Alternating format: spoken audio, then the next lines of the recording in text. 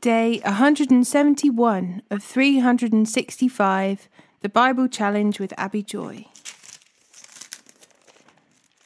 Psalm 76, verse 1 to 12.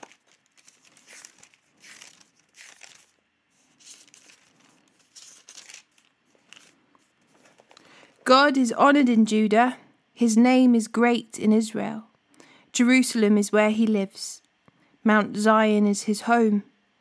There he has broken the fiery arrows of the enemy, the shields and swords and weapons of war. You are glorious and more majestic than the everlasting mountains. Our boldest enemies have been plundered. They lie before us in the sleep of death. No warrior could lift a hand against us. At the blast of your breath, O God of Jacob, their horses and chariots lay still. No wonder you are greatly feared. Who can stand before you when your anger explodes? From heaven you sentenced your enemies. The earth trembled and stood silent before you. You stand up to judge those who do evil, O God, and to rescue the oppressed of the earth. Human defiance only enhances your glory, for you use it as a weapon. Make vows to the Lord your God and keep them. Let everyone bring tribute to the awesome one, for he breaks the pride of princes, and the kings of the earth fear him.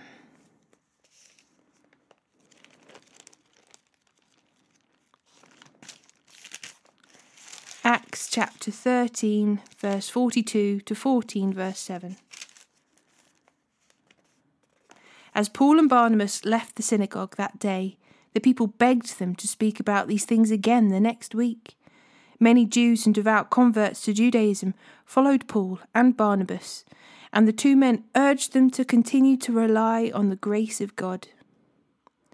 The following week, almost the entire city turned out to hear them preach the word of the Lord. But when some of the Jews saw the crowds, they were jealous, so they slandered Paul and argued against whatever he said. Then Paul and Barnabas spoke out boldly and declared, "It was necessary that we first preached the word of God to you Jews. But since you have rejected it and judged yourselves unworthy of eternal life, we will offer it to the Gentiles. For the Lord gave us this command when he said, 'I have made you a light to the Gentiles, to bring salvation to the farthest corners of the earth.'" When the Gentiles heard this, they were very glad and thanked the Lord for his message, and all who were chosen for eternal life became believers. So the Lord's message spread throughout that region. Then the Jews stirred up the influential religious women and leaders of the city, and they incited a mob against Paul and Barnabas and ran them out of town. So they shook the dust from their feet as a sign of rejection and went to the town of Iconium, and the believers were filled with joy and with the Holy Spirit. The same thing happened in Iconium. Paul and Barnabas went to the Jewish synagogue and preached with such power that a great number of both Jews and Greeks became believers. Some of the Jews, however, spurned God's message and poisoned the minds of the Gentiles against Paul and Barnabas. But the apostles stayed there a long time, preaching boldly about the grace of the Lord. And the Lord proved their message was true by giving them power to do miraculous signs and wonders. But the people of the town were divided in their opinion about them. Some sided with the Jews, and some with the apostles. Then the mob of Gentiles and Jews, along with their leaders, decided to attack and stone them. When the apostles learned of it, they fled to the region of Lycaonia, to the towns of Lystra and Derbe, and the surrounding area. And there they preached the good news.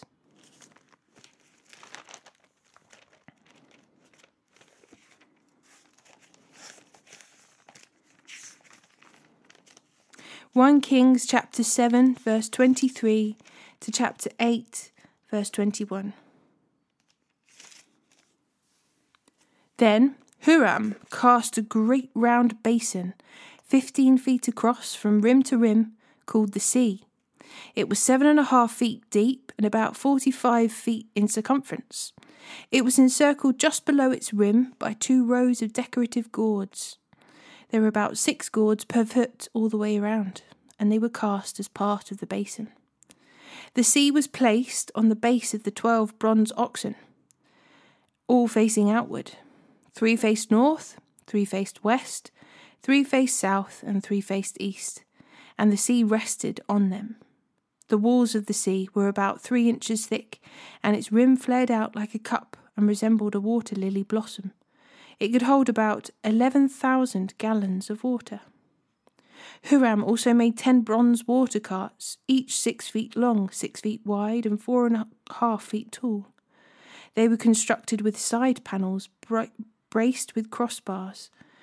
Both the panels and the crossbars were decorated with carved lions, oxen, and cherubim. Above and below the lions and oxen were wreath decorations. Each of these carts had 4 bronze wheels and bronze axles. There were supporting posts for the bronze basins at the corners of the carts. These supports were decorated on each side with carvings of wreaths. The top of each cart had a rounded frame for the basin. It projected 1.5 feet from the cart's top like a round pedestal, and its opening was 2.25 feet across. It was decorated on the outside with carvings of wreaths. The panels of the carts were square, not round. Under the panels were 4 wheels that were connected to axles that had been cast as one unit with the cart. The wheels were 2.25 feet in diameter and were similar to chariots' wheels. The axles, spokes, rims, and hubs were all cast from molten bronze. There were handles at each of the 4 corners of the carts, and these, too, were cast as one unit with the cart. Around the top of each cart was a rim 9 inches wide. The corner supports and side panels were cast as one unit with the cart. Carvings of cherubim, lions, and palm trees decorated the panels and corner supports wherever there was room, and there were wreaths all around. All 10 water carts were the same size and were made alike, for each was cast from the same mould. Huram also made 10 smaller bronze basins, 1 for each cart. Each basin was 6 feet across and could hold 220 gallons of water. He set 5 water carts on the south side of the temple and 5 on the north side. The great bronze basin, called the sea, was placed near the southeast corner of the temple. He also made the necessary wash basins, shovels, and bowls. So, at last, Huram completed everything King Solomon had assigned to him to make for the temple of the Lord. 2 pillars, the 2 bowl-shaped capitals on top of the pillars, the 2 networks of interwoven chains that decorated the capitals, the 400 pomegranates that hung from the trains on the capitals, 2 rows of pomegranates for each of the chain networks that decorated the capitals on top of the pillars, the 10 water carts holding the 10 basins, the sea and the 12 oxen under it, the ash buckets, the shovels, and the bowls. Huram made all these things of burnished bronze for the temple of the Lord, just as King Solomon had directed. The king had them cast in clay moulds in the Jordan Valley between Succoth and Zarethan. Solomon did not weigh all these things because there were so many. The weight of the bronze could not be measured. Solomon also made all the furnishings of the temple of the Lord, the gold altar, the gold table for the bread of the presence, the lampstands of solid gold, 5 on the south and 5 on the north in front of the most holy place, the flower decorations, lamps and tongs, all of gold, the small bowls, lamp snuffers, bowls, ladles, and incense burners, all of solid gold. The doors for the entrances to the most holy place and the main room of the temple were their fronts overlaid with gold. So King Solomon finished all his work on the temple of the Lord. Then he brought all the gifts his father David had dedicated, the silver, the gold, and the various articles, and he stored them in the treasuries of the Lord's temple. Solomon then summoned to Jerusalem the elders of Israel and all the heads of the tribes, the leaders of the ancestral families of the Israelites. They were to bring the Ark of the Lord's covenant to the temple from its location in the city of David, also known as Zion. So all the men of Israel assembled before King Solomon at the annual festival of shelters, which is held in her early autumn in the month of Ethanium. When all the elders of Israel arrived, the priests picked up the ark. The priests and the Levites brought up the ark of the Lord along with the special tent and all the sacred items that had been in it.